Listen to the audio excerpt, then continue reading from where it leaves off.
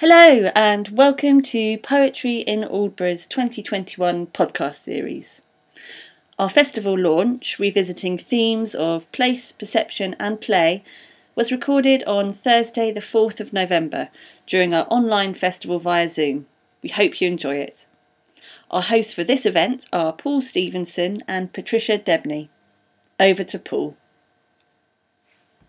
Welcome to Poetry in Aldborough 2021. Thank you all for coming to our festival launch this evening. It's fantastic to see so many of you with us.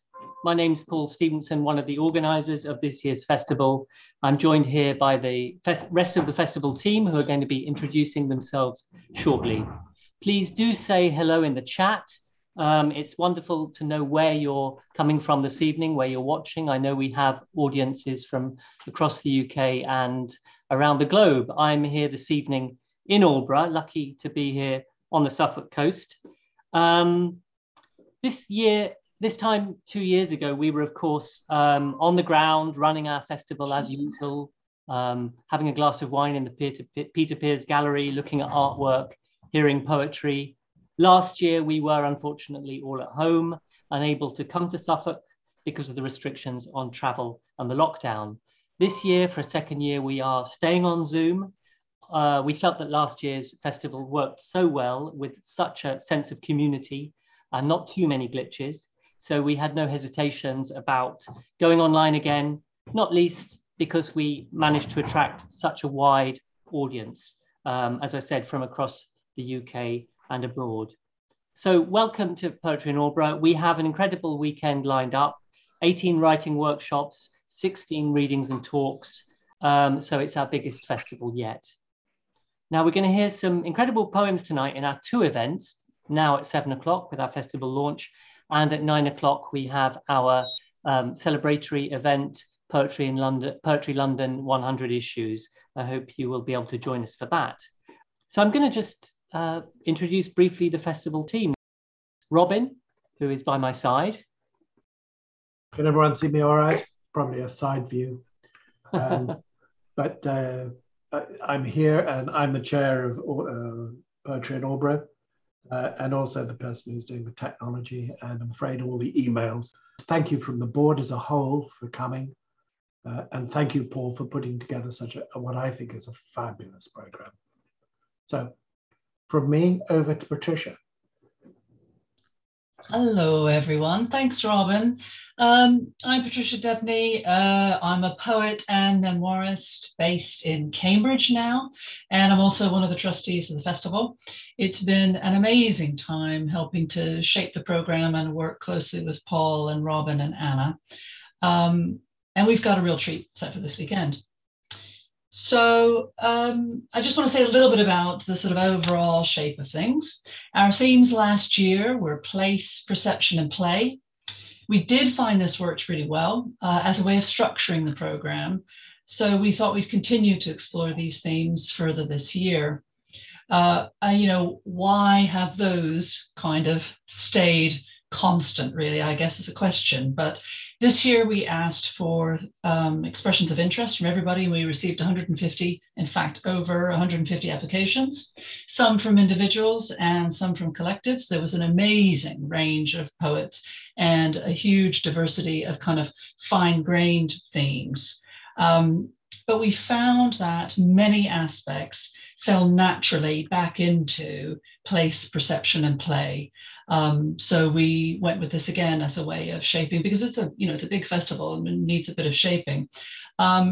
Many thanks, heartfelt thanks to everybody who applied, including all the poets we could not include. There were a good number. So back to Paul. So without further ado, I think we will proceed with some poetry.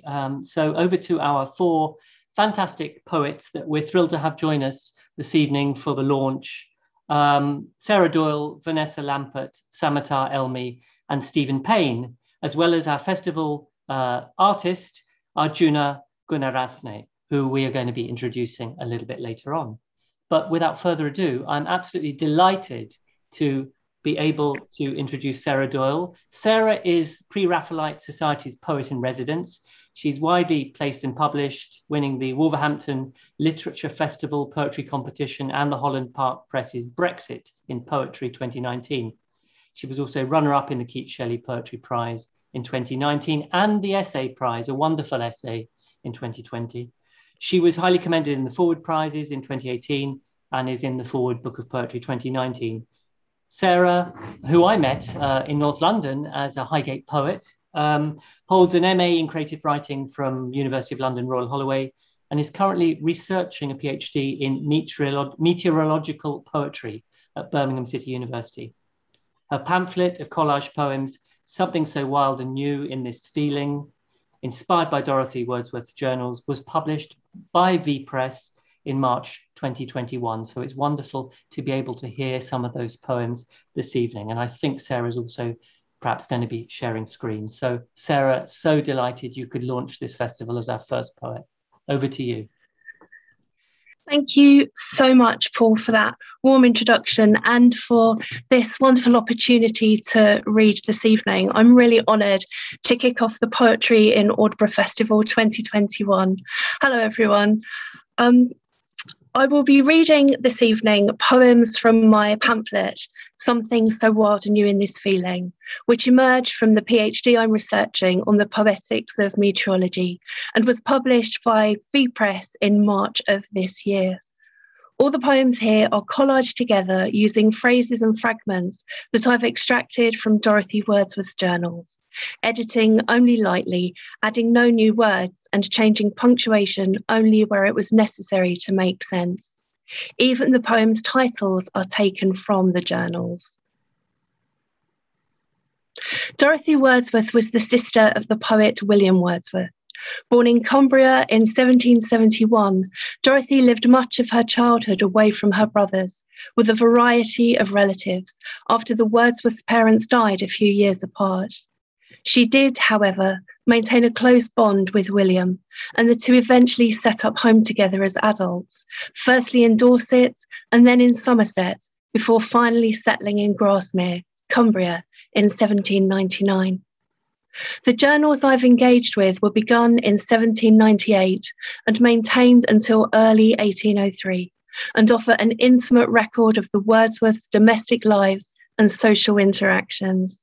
Whether responding to her beloved Cumbria or recording her vivid impressions of journeys to France, Germany, or Scotland, Dorothy Wordsworth's sympathetic gaze displays a remarkable sensitivity to her surroundings, capturing a powerful sense of place. Dorothy was a great walker during this period of her life. She walked both alone and in company, for pleasure or for practical purposes, such as collecting letters or buying provisions. I'm going to start by introducing you to some of the places she walked to, with an abridged version of a poem I've created from multiple journal extracts. Now for my walk. Walked in the woods in the morning, walked to the seaside in the afternoon, walked to woodlands and to the waterfall, walked before dinner up the combe, walked to the lakeside in the morning, walked a great part of the way, walked to the bakers and the shoemakers, walked to the hilltops a very cold day, walked before tea by Payne Riggs, walked in the orchard till, walked to Stowey in the evening, walked to the top of a high hill, walked to Ambleside for letters, walked to Easdale to gather moss, walked on Dunmallet before dinner, walked to Cheddar, slept at Cross, walked in the garden and orchard, walked first to Butterlip Howe, walked in the twilight till night came on, walked in the windy brow, walked over the mountains by Wattonlath, walked up Greenhead Gill, walked a long time upon Loughrigg, walked only to the mill, walked along the turf of the mountain, walked to Keswick, snow on the ground, walked as far as the Wishing Gate, walked up, walked back, walked round. Dorothy's walks sometimes took her to Silverhowe near Grasmere. This poem is comprised of a complete journal entry from November 1801 that I've extracted in its entirety and reworked on the page. under Silver Howe. As we were going along, we were stopped at once at a distance perhaps of 50 yards from our favourite birch tree. It was yielding to the gusty wind with all its tender twigs. The sun shone upon it, and it glanced in the wind like a flying sunshiny shower.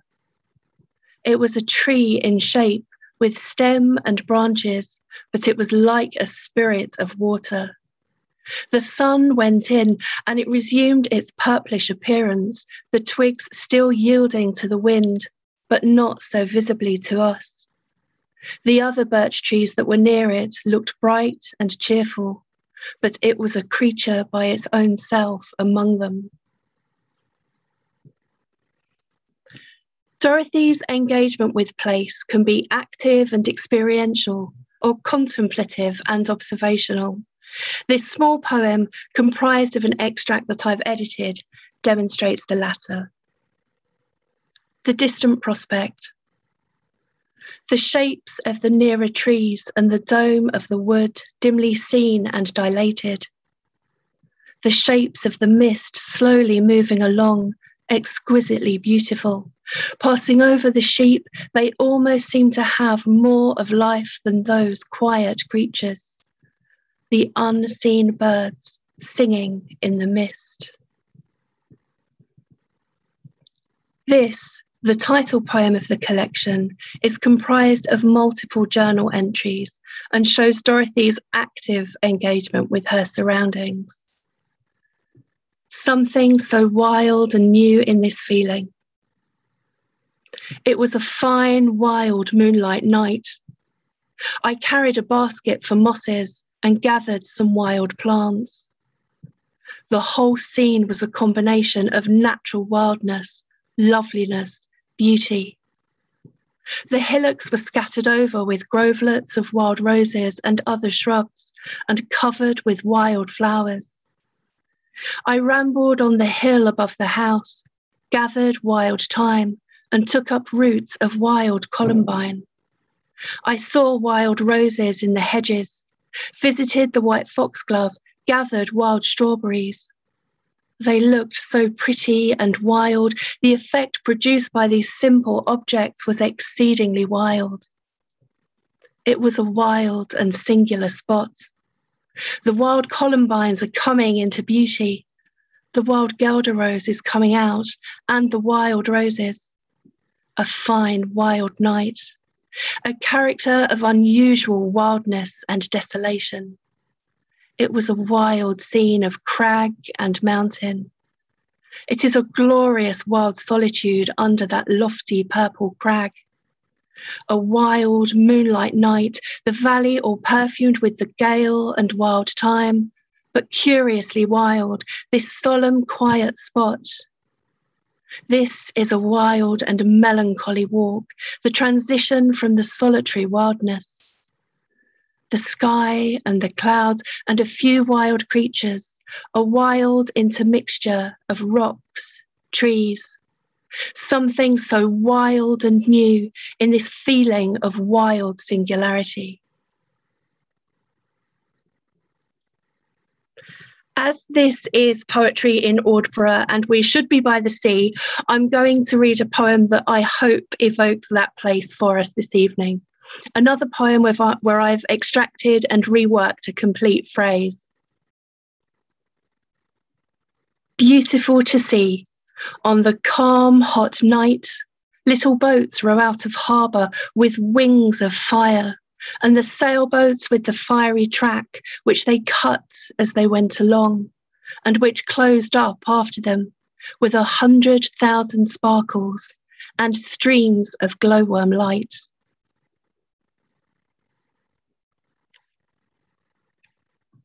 Another famous Dorothy proclaimed that there's no place like home. And perhaps because of Dorothy Wordsworth's childhood separation from her brothers, notions of home and belonging permeate the journals. Here is the poem I made from a variety of fragments to reflect this. Homewards. We rowed home over a lake still as glass. The boatmen were in a hurry to be at home. The moon appeared and disappeared several times before I reached home. I came home at the foot of our own hill. As we came home, I picked up a few mosses by the roadside. It was dark before we reached home. When we came home, the fire was out. I was tired when I reached home and could not sit down to reading. Walked a little in the garden when I came home. We took home a great load of gowans. I brought home lemon thyme and several other plants and planted them by moonlight. I'm going to finish with the final poem in the collection, and it's another comprised of multiple phrases. Dorothy has a remarkable ability to capture the spirit of a place, and she often does that via her observations of weather and how it impacts on both landscape and living creatures. So, with sincere thanks to Paul and his team, and to all of you for joining us this evening, this is Lights and Shadows.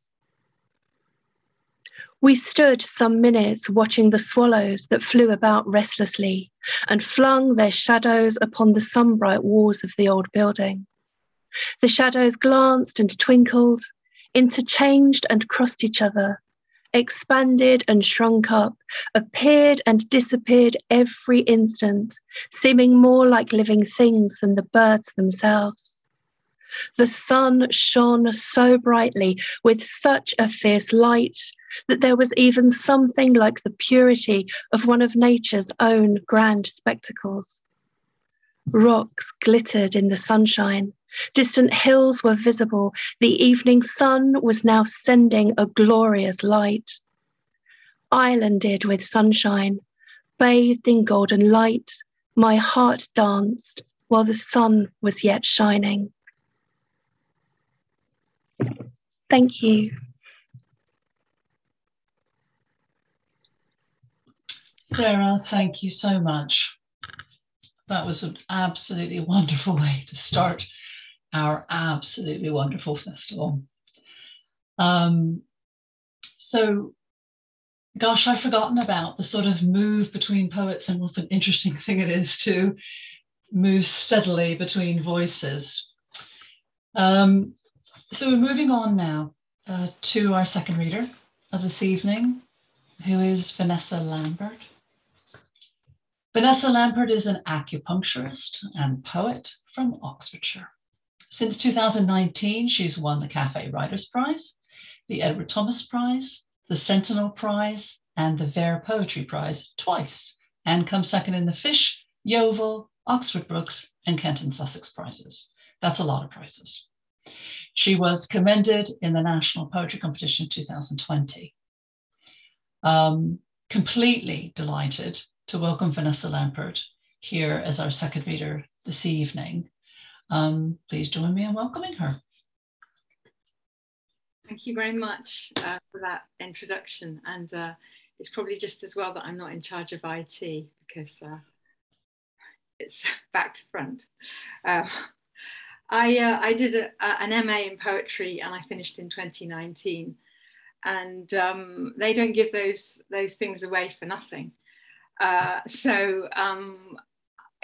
When you're doing that kind of last part of the course, you literally look for poems absolutely everywhere you go. Like kind of you're standing in the shower and you drop the soap and you think, oh God, I've dropped the soap, but there's still hope.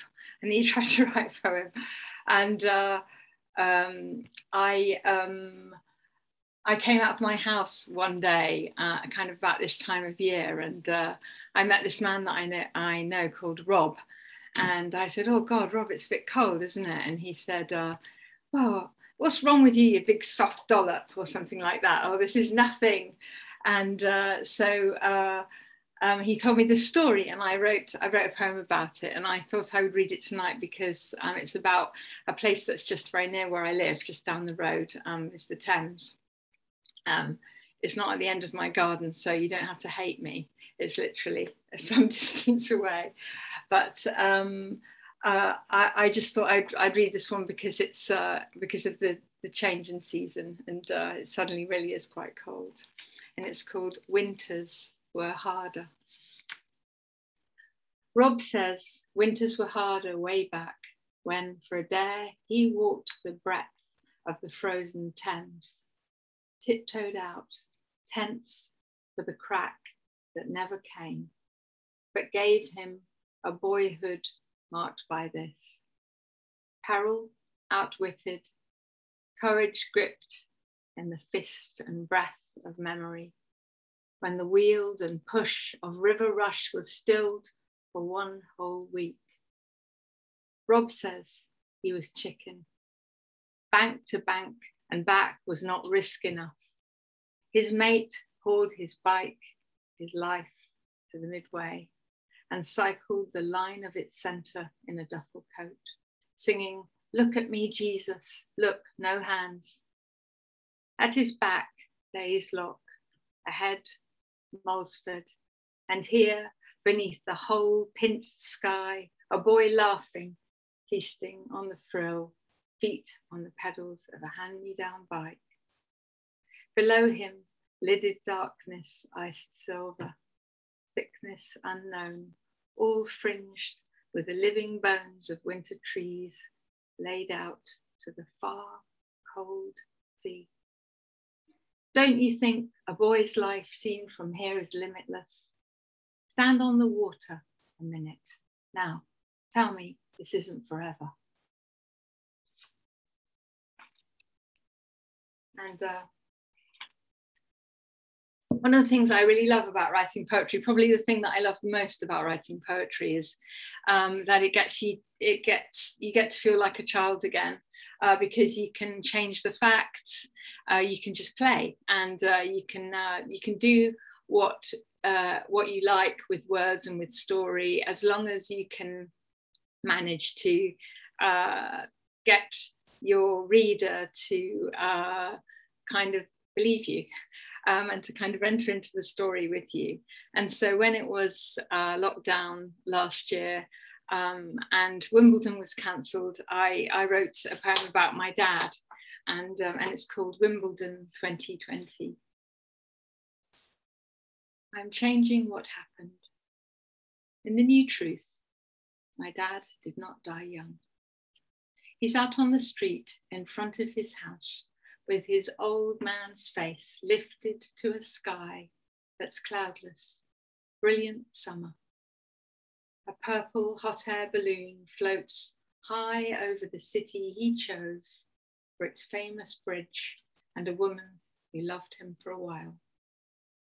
He's standing to watch the balloon drift, waiting for the roar and the orange blast of fire. He says, science and magic don't fall out. They just stay with what they know.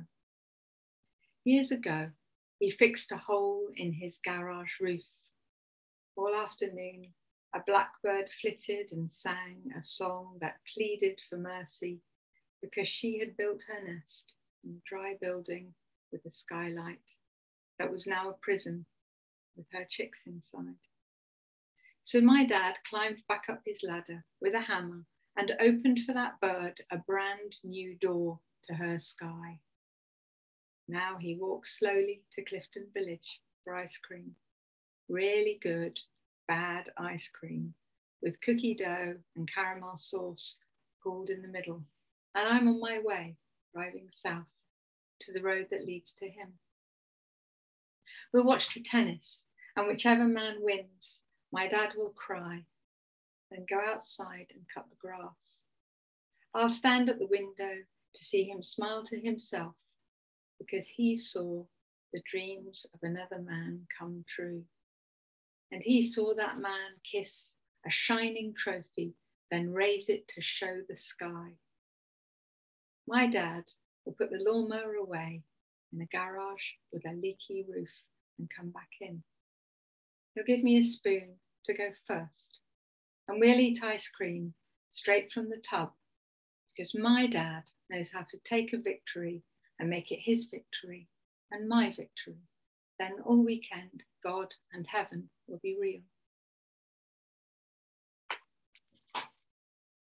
And another one of the times that I was on the MA thinking, oh God, what am I going to write about now? I started thinking, maybe I started going a little bit insane because I started wondering about where my eggs went when, because I was going through the menopause. And I was thinking, oh, I was born with all those eggs and where do they go? And so this is a poem about perception, play, and place. And I think I'm amazingly clever to have those three things in this one poem. So clever than that anyway. And this poem is called Canada. Nights when the moon's too heavy, I think about my ovaries, those two low buildings, stuccoed, painted pink, those warehouses that came with me, once teemed with tiny half people, all cute as, everyone clamoring to call me mum. Imagine those fat fists you have to kiss, the soaring blue of their eyes. Listen, I won't lie. Many times I feared one would storm in headlong with its big head and list of equipment.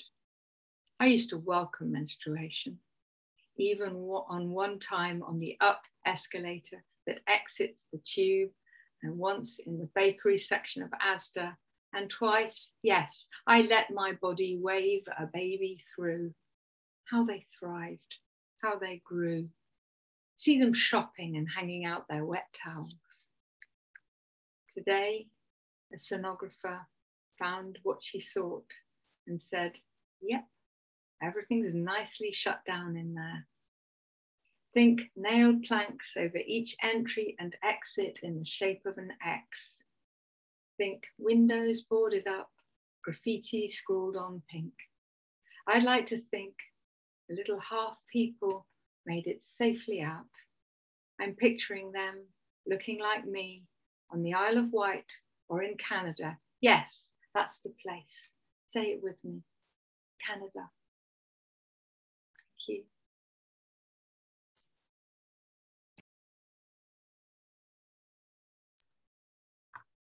Thank you so much, Vanessa. Thank you so much, Vanessa. I really want some of that really good bad ice cream, despite the temperatures. It was a beautiful reading. Thank you so much. I'm delighted you could take part as our second poet on this festival launch.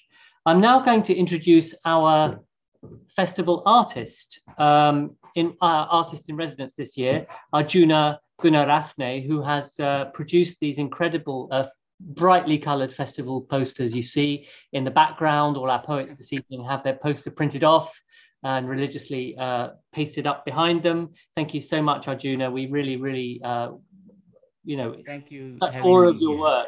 Thank you. I'm just going to say a few words about you, Arjuna, and then maybe I could hand over to you. Yeah. And you can tell us a little bit more about your artistic career. Arjuna Gunarathne is a visual artist.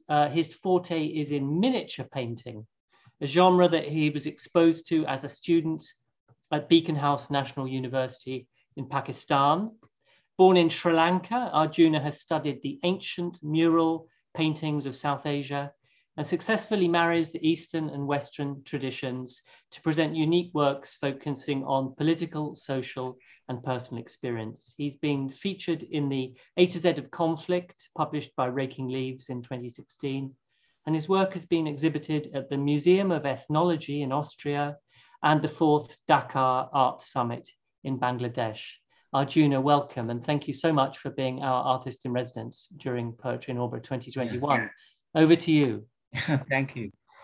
I work in since 1995 as an artist. That is my first exhibition happening in 1995. So, and since that, I keep working my personal experience and kind of political comment through my artistic language. So that is my main focusing of my art. I have different kind of experience of visual language, Asian art, Western art, and when I draw, it's coming together naturally. So that's how it's becoming interesting, and same way as I'm living different places, and I have many experiences. So it's when I put it into my work, it's like a poetry in visual way. During the lockdown period, I work a lot of indoor work, draw my kids and wife, and how we are experiencing in a lockdown situation. And yeah, it's a historical experience I think everybody having. Thank you so much having me here, and really interesting to join. I draw some poetry. It's someone imaginative. I'm joining to them, something like that, and really good experience. And when it's translated to visual, it's poetry, someone experience, and I respond how that experience to happen to me. Then and something I add in my experience or something like that. Yeah. Thank you so much, Arjuna. And thank you so much. Please, everybody, do check out Arjuna's website to get a sense of the incredible imagery that he produces. And Arjuna is going to be creating new work throughout the festival in response to particular poems by artists in the program. So it's going to be really fascinating to see come Sunday afternoon what you've produced, Arjuna, in response to some of the poets. And we were talking earlier just before we came on, and it transpires you're in North London in Enfield as Sarah is. So it's funny that it takes an international poetry festival on Zoom to discover who your neighbours are. So that's wonderful. And yeah. So I think without further ado, we're going to now go to our third poet of the evening. And, you know, I said International Poetry Festival. Our third poet this evening is reading from Riyadh. I'm delighted to be able to introduce Samatar Elmi. Samatar Elmi is a poet, PhD candidate and educator. He's an associate poetry editor at Numbi and an Obsidian Fellow. His writing plays in the liminal spaces between racial, socio-cultural and political identity claims. Sam has been shortlisted for the Venture Award, the Complete Works 2, New Generation African Poets, and is a graduate of the Young Inscribe mentoring program. His poems have appeared in Poetry Review, Magma, Iota, Ink, Sweat and Tears, Myths of the Near Future, Scarf, The Echoing Gallery, and The Cadaverine. And he also releases music under the moniker Nomad Spock.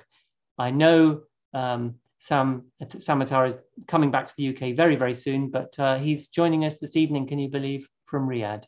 So delighted you could join us, Samatar. Thank you so much, Paul. And thanks to everybody who's in attendance this evening, and to all the wonderful poets and for their wonderful poetry. So I think most of my poetry really of the place, perception and play sits rather neatly between place and perception. I'm probably the poetry equivalent of a goth. There's not enough play. It's all very dark and serious. So I'm trying to challenge myself anyway to have a bit more fun with it all. So I'll start with a couple of poems that are somewhat playful. Orpheus as a busker. He doesn't do it for spare change lobbed into his lap. He plays to regain the power to halt coins in midair, like back in the day when his lyre could outdo sirens. He doesn't do it for small talk or drunken sing-alongs. He strums away assured of his comeback, certain that he'll be found in a mixolydian mix of notes, his food for muses.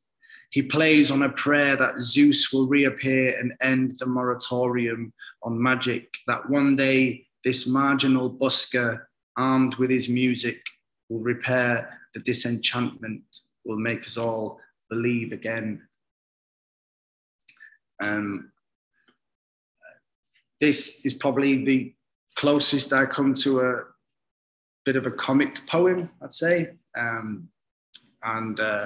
Rum in this poem is from the classical Arabic for Rome. So drunk on rum. Our parents are disappointed. They raised us right. Right, I remind them, in the shadow of the Colosseum. I hate that I was looking up. But Father, how can one be sober, gazing at the Eiffel Tower, pissed as a fart in the British Museum?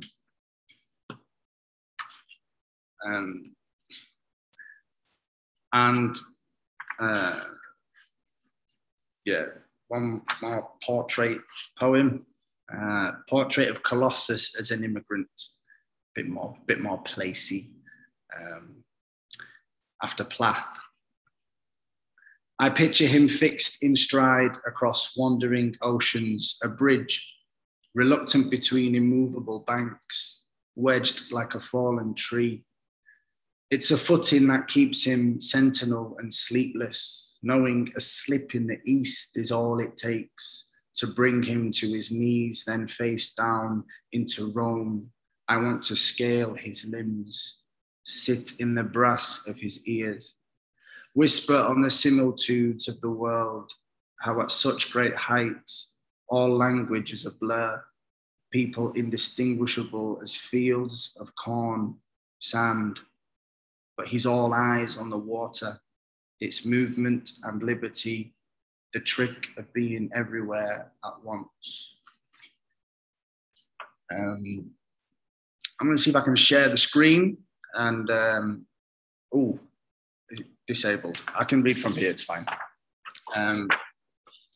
So yes, those poems were from my, my pamphlet, and I'm going to read some new poems now.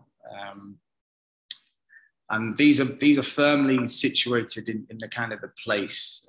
So I'm British Somali. My immediate heritage is very nomadic. Both the Somali and the British part. My grandmother is from Irish traveller stock. So whether it's East African nomads or European nomads, there's a sense of displacement and wandering that has permeated my immediate experience and all the myths that kind of brought me to poetry, really. Oh, cool. All right, okay. That's great. So I can share the screen. Cool. Brilliant. Place. I just got to be conscious of the time. And this idea of diaspora and being a nomad. So the snail. I mean, the analogy writes itself like the conceit in a grand, like the onion in a grand conceit, that we really are like two slugs in a derelict mausoleum. Google snails are dangerous, slow, destroying my garden, our jobs and our women. You who cannot speak snail wouldn't understand how the shell was the gift and curse of diaspora, how our songs and laments resound in our half-remembered houses that we carry to forget, to carry on.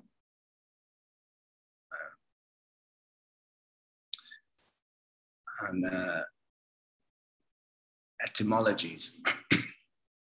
Albion. Albion as in Al-Bayun, the in-between, is all I hear when you scream at me from across the parapet.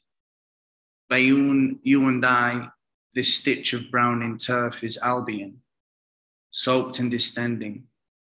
And Bayun, the earth and the sky, rainbows that may or may not appear, Bayun, our faintly whispered losses.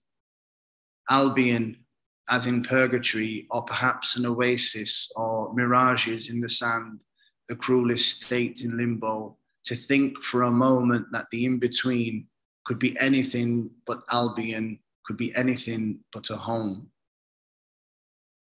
Goals. I think of concentric circles, Vercingetorix, a siege within a siege ad infinitum, until the distinctions between them, a Caesar and a chieftain, is reduced to shades between the echoes, between the wings of moths.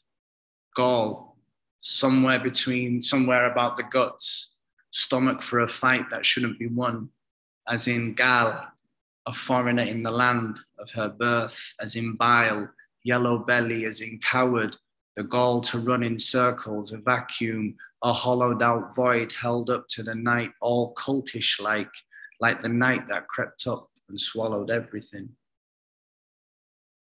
I was in Somaliland very, very recently, the distinction between the first and the third world is always troubling, even more so when, you know, it's extended family who live in such difficult conditions. And this is a part of a broader sequence that I'm working on at the moment.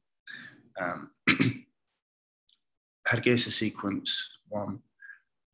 Someone says in passing, you see these houses of corrugated tin, they shrink under the sun like shriveled skin. And because I have not been inside a tin house, I try to imagine the walls rippling, caving in.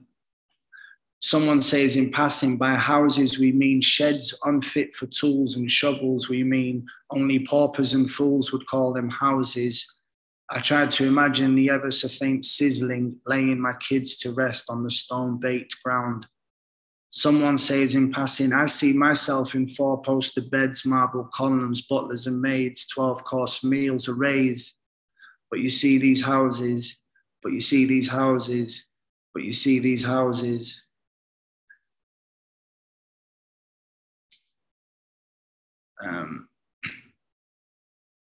Moving into more kind of perception,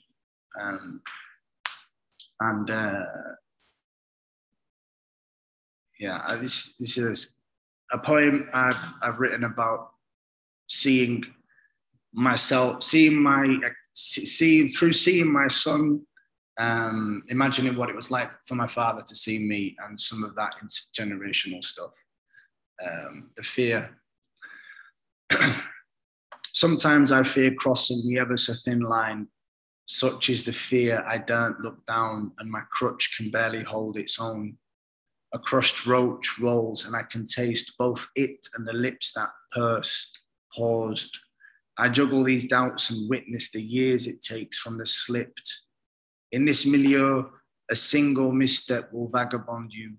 Sometimes I spot the same glint in my son's eyes, and all I hear is crashing water, our bodies falling out of the sky. Sometimes along the quayside, my son walks up ahead unburdened, and I know I must have walked like this, a skater on a frozen lake. I take this picture and store in place of the memory that time or smoke or a knock on the head rubbed until erasure. One day I'll wonder how I came to watch my gliding self through the eyes of my father, out of body, out of mind. Sometimes along the quayside we pass a burning man. I go to pinch my nose, but it's too late. I am inhaled in the trail of smoke. A tail wags the head and lifts the dead by inches. I am stopped here in other dimensions, and I can't see how far my son will jolly on for. And we'll finish on a COP 26 kind of poem. It's no place like Earth, I guess, although some of my alien friends tell me otherwise. But on the end of the world, nothing is out of the ordinary. Burnt toast softens with a foil scrape of butter. The lukewarm cuppa, builder's brown, teased with the futile drip of milk dregs. The shower, much like the weather is indecisive, fluxing between too cold and scolding. The sky is old English off-white, the deathbed sheets of a fever patient. Nothing is misplaced. Books and coffee mugs cover the kitchen surface. A kettle whistles, taking its place among the tired motifs of any old morning, like the wooden steps tapped by her unhurried feet, her footstep arias. Each creak and groan of old pine staccato tells me she's not running or falling or screaming. We pass with mumbled greetings. She hovers at the sink, runs water through her fingers into the glass, brings it to eye level, looks at the sun through its prism. It's orange pulled apart in the water. Haven't you heard? The sun exploded. In 8 minutes, the world will end. She points to the radio, so I turn it on. It's Beethoven, not the Moonlight Sonata or the Fifth, but the Eroica, not the Funeral March, but the Scherzo. She points to her glass like a conductor's cue before the ictus. I peek behind the curtains. Half asleep children climb into school buses, miss their parents waving. A cat climbs a fence. 4 minutes. Your toast will go cold. I pause before charred slabs, turn and catch the cat's eyes, finding its golden light a likeness, fixing the metronome of its blinking, light on, light off, light on, light off. She looks at her watch. Hurry, you'll be late for work. I dress in half light, fetch sandwiches from the fridge, check the time, kiss her forehead, sip her water, bye love, grab my wallet, my keys, step into the street and almost miss the cats now gathered in litters on the lawn, the row of songbirds chirping madly, the Labradors and terriers staring at the sky. Thank you very much.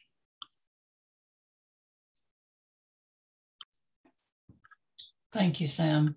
Amazing, powerful poems. We're covering so much sort of interesting variation in tone and intent and drive. It's just amazing across our poets tonight. Really thrilled. I want to say we're probably going to run a few minutes over time. So there's no need, Stephen, for you to, something doesn't start until 9 o'clock. The next one does. There's a little bit of breathing space here. So no worries. It falls to me now quite happily to introduce Stephen Payne as our final reader of this first event this evening. Stephen Payne is Professor Emeritus at the University of Bath, where until September 2020, he taught and conducted research in cognitive science. I love that. He lives in Penarth in the Vale of Glamorgan. His first full-length poetry collection, Pattern Beyond Chance, was published by HappenStance Press in 2015 and was shortlisted for Wales Book of the Year. His second collection, The Windmill Proof, was published by the same press recently, September 2021. A pamphlet, The Wax Argument and Other Thought Experiments, is forthcoming soon, January 2022. So Stephen has been busy. Please join me in welcoming Stephen Payne this evening. Thank you very much indeed, Patricia. Thank you, Paul and Patricia and team for inviting me.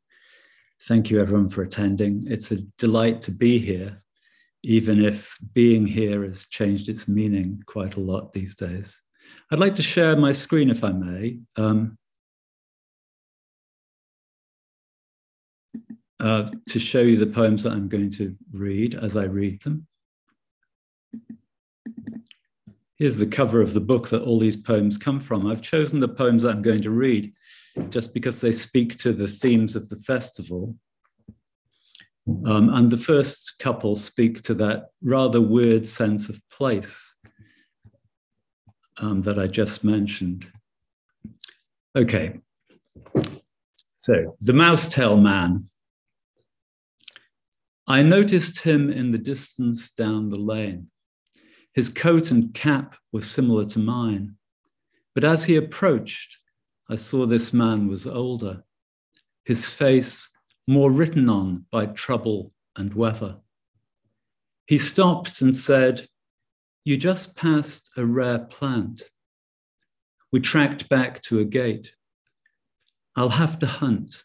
It only grows on ground pounded by cattle. I spotted it here last spring. It's called Mousetail. It was some time before he found a patch, a few thin stalks, the tiny flower on each, tipping it whitely but unshowily. He said, I came here today especially, and it occurred to me that I did too. When we shook hands, he smiled as if he knew. In fact, that poem was written about a walk not too far away from Aldborough, up the coast in the border of Suffolk and Norfolk. This next poem is, again, wonders about the concept of place a little bit. It's set on what used to be my regular commute between Cardiff and Bath by train. And it's called Switch. At Temple Meads, train front became train back. Until this midway change of tack, I was considering the here in terms of what was drawing near. Now I face what lies behind. There goes the Avon, sedge and hawthorn lined, and there, beyond my window ghost, a narrow boat, already lost. Further downriver, Bristol's time is on my mind again, that chime of digits on the platform clock. Also, a time of life, a chapter. Look, I'm there with Roz on the suspension bridge, watching the dawn return the wooded ridge. If you hear an occasional loud bang, it's because a neighbour is having a firework party tonight, it turns out. I don't think they're that loud as to distract us. The poems, the title of my book, The Windmill Proof, comes from Euclid's proof of the Pythagoras' theorem. And through the book, there's a sort of axis of poems about Euclidean geometry, which might sound an unpromising topic to some of you. I was a schoolboy mathematician. I'm going to read a couple of those because I think they illustrate the theme of perception, especially, and to some extent the theme of play, or at least playing with ideas in poems. The first one I've chosen to read is called Sphere. An ideal so attractive, we see it in nature's rough tries. Think eyeball or blueberry. At a different scale, there's Earth and its moon, the planets and stars, heavenly almost spheres that move like a string or a bell, and so make music too deep for us to hear, according to Pythagoras, who himself played the lute as well as the triangle. And there are the nearly spheres we engineer, the beach balls with their puffed up panels, tennis balls with that channel through the fluff, and rolled out foodstuff, truffles and falafels. Nothing's perfect, although a soap bubble is as impeccable as it's ephemeral. It's vanishing, almost audible. As well as poems about geometric shapes, I have poems about Euclidean constructs like point and line, and in this case, plane. At school, we learned to tessellate it with regular polygons, and that 3 points determine a plane, which is why a milking stool has 3 legs, even though a cow has 4. Like a school rule, something about its stretched skin essence makes it hard to contemplate without imagining it broken. We learned to define the plane of a window with a cricket ball. A plane is a surface where deep stuff happens. Euclid breathed on the glass, and drew with his finger a map of shapes, then wrote his name.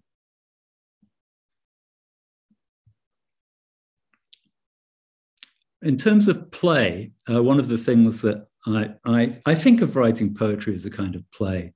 I find it difficult to think of it as a sort of work, although I know people are supposed to. And I like playing with form. I'm going to read three peculiar formal poems. These are one word per line sonnets. They spring from an exercise that Peter and Anne Sanson gave on a retreat, which was to write a 14-word poem. And I thought, well, if I'm going to write 14 words, why don't I write a sonnet? And I finished up writing a sequence of these, which appear in the book, about my school days. And they take 14 words and put them in a rhyming form. Although the first one has a rhyme scheme that I've never seen in a sonnet. It's, I suppose, A, B, C, D, E, F, G, A, B, C, D, E, F, G. And it comes from my school motto. Pas à pas, on va bien loin, was a lesson few boys learned. And here's one about play. Rugby. Those grunty winter hours, centres froze, front rows never. Steam hovered over every scrum. I probably wouldn't have read these if I hadn't been sharing my screen, but one more. They go pretty quickly, don't they? Woodwork report. Sore loser. Loose board holes and ruined dowels. Didn't augur well. Made bugger all.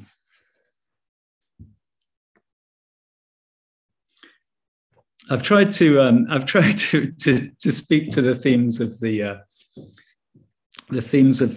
festival, but I thought I'd finish with a poem that celebrates being outside of classifications or themes. It's a poem which has a title that I'm not sure how to pronounce. It's titled, for the abbreviation of miscellaneous, I think I'll say it MISC with a full stop. How to say it, this abbreviation? Whisper or squint, and it's like mix, the meaning of its origin in Latin, which takes me back to Mr. Wakeling's classroom, its glimpse of the sky, its view over the tennis courts toward the girls' school, the legendary rule declaring that boys and girls must not have intercourse through the netting of the boundary fence. And the 30 or so of us in class 2R, R for Romani, conjugating a mo, a mass, a mat in unison, perhaps all of us wondering, like me, if we'll ever fall in love and whether we belong here, preferring instead to count ourselves among the miscellaneous, the all sorts and outsiders, not merely uncategorizable, but anti-bureaucratic, exposing a broken scheme and dissing, really, the whole idea of schemes. Hooray for the things that are labeled only by what they are not, the unidentified flying objects. Thank you very much for listening. Thanks, everyone.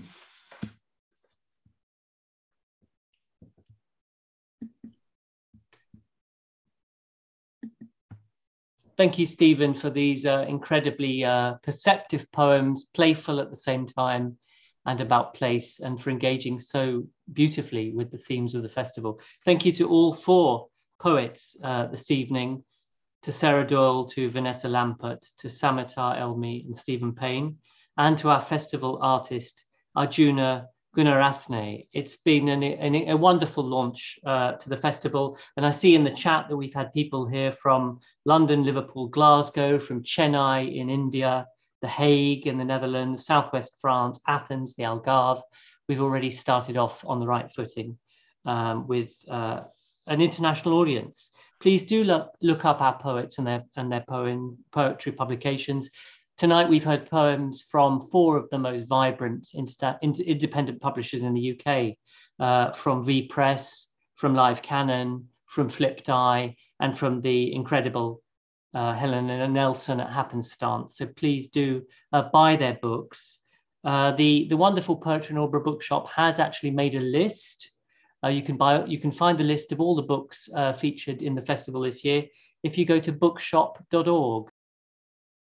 So thanks to our poets, thanks to our incredible international audience, and please do join us at 9 o'clock when we have a celebratory event for 100 issues of Incredible Poetry in London with Andre and 4 poets and their mentees. So please do join us at 9 o'clock. And otherwise, thank you so much for joining, and have a wonderful weekend with Poetry in Aldborough.